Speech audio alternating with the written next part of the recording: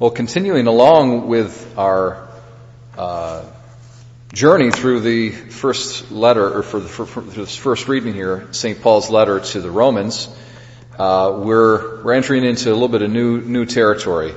We've seen a lot. We've seen what grace is, that grace has been revealed to us by God through the gospel, and how that grace has been merited for us through the death of Christ. We've seen a lot about original sin and the original sin's relationship to grace. Essentially, original sin is defined as an absence of the grace that God intended to be there for human beings, but is not there because of a historical sin that took place at the beginning of human history, and how Christ's death came to remedy that universal problem. And we've seen that the consequences of original sin still remain with us, and they are part of an essential part of the moral struggle and the moral journey towards growth in holiness. And today, though, I think what we have here, St. Paul is talking to us in such a way that we come to grasp a very important question: is basically, how do we know that we have grace? Okay, so this whole thing about grace being essential to us, being restored, so forth and so on. How do we know that we have grace? Very important question. And for our Protestant brothers and sisters, they believe that they're saved. I mean, not all of them, but there's a very large proportion of American Protestant Christianity that understands salvation as this simply a choice, that you choose to be saved. You choose to accept Jesus as your personal Lord and Savior, and bada bing, bada boom, you're saved. And you can't lose that salvation. All right. Certainly not the Catholic understanding, and I think it's not the scriptural understanding either. St. Paul says, very, very important here, he says, those who are led by the Spirit of God are the sons of God. So we know that we are living as a child of God, as a son of God or a daughter of God, if we have the Spirit as our guide, as our main principle. What does that mean? Well, essentially it's a moral reality. Okay?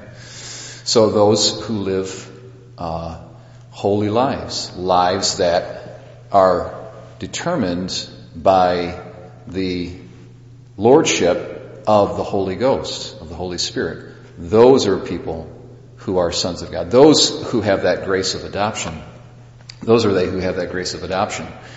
There's a subjective indicator too. So St. Paul says the Spirit himself bears witness with our spirit that we are children of God. Okay?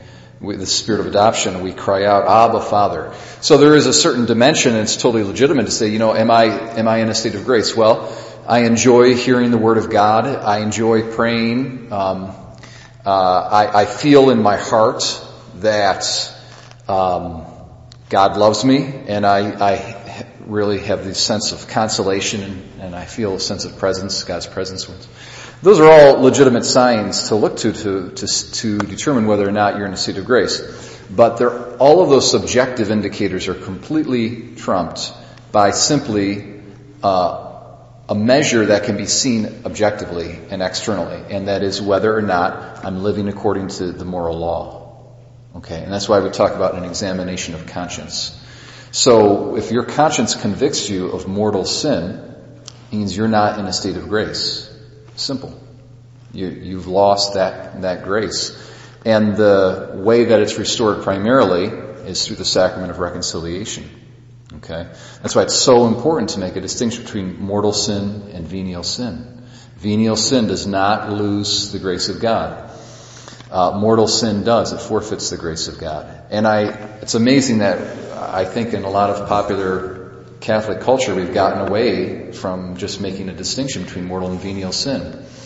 So we really start to fall into a Lutheran theology whereby, well, we're all sinners, but we're all saved at the same time. So God understands, no big deal, don't need to go to confession. Really, really bad mindset to get into. We are all sinners when it comes to venial sin. But we're not all sinners when it comes to mortal sin. At least it's possible to live a life free of mortal sin. It's not possible to live a life free of venial sin. No matter how holy we get, there's always going to be at least semi-deliberate venial sins that we'll commit. The greatest saint ever, barring the Blessed Mother, the greatest saint ever always committed at least semi-deliberate venial sins in their life. But not mortal sins. And we have to get rid of mortal sin completely if we want to be saved. If we want to be a son of God, that's what it means to be led by the Spirit of God. To have the Spirit of God and not our fallen human nature, our concupiscence, be the king in our life. No, it's the Spirit of God that's got to be in our life. And so the moral law and obedience to the moral law, especially in grave matters, is absolutely essential for salvation. I believe this is very important, that the Holy Spirit wants us to hear this, that He wants us to know that He has to be the king in our life. I like the fact that Patty chose this Holy Spirit song. You know, we sung first thing. It's the Holy Spirit is speaking to us.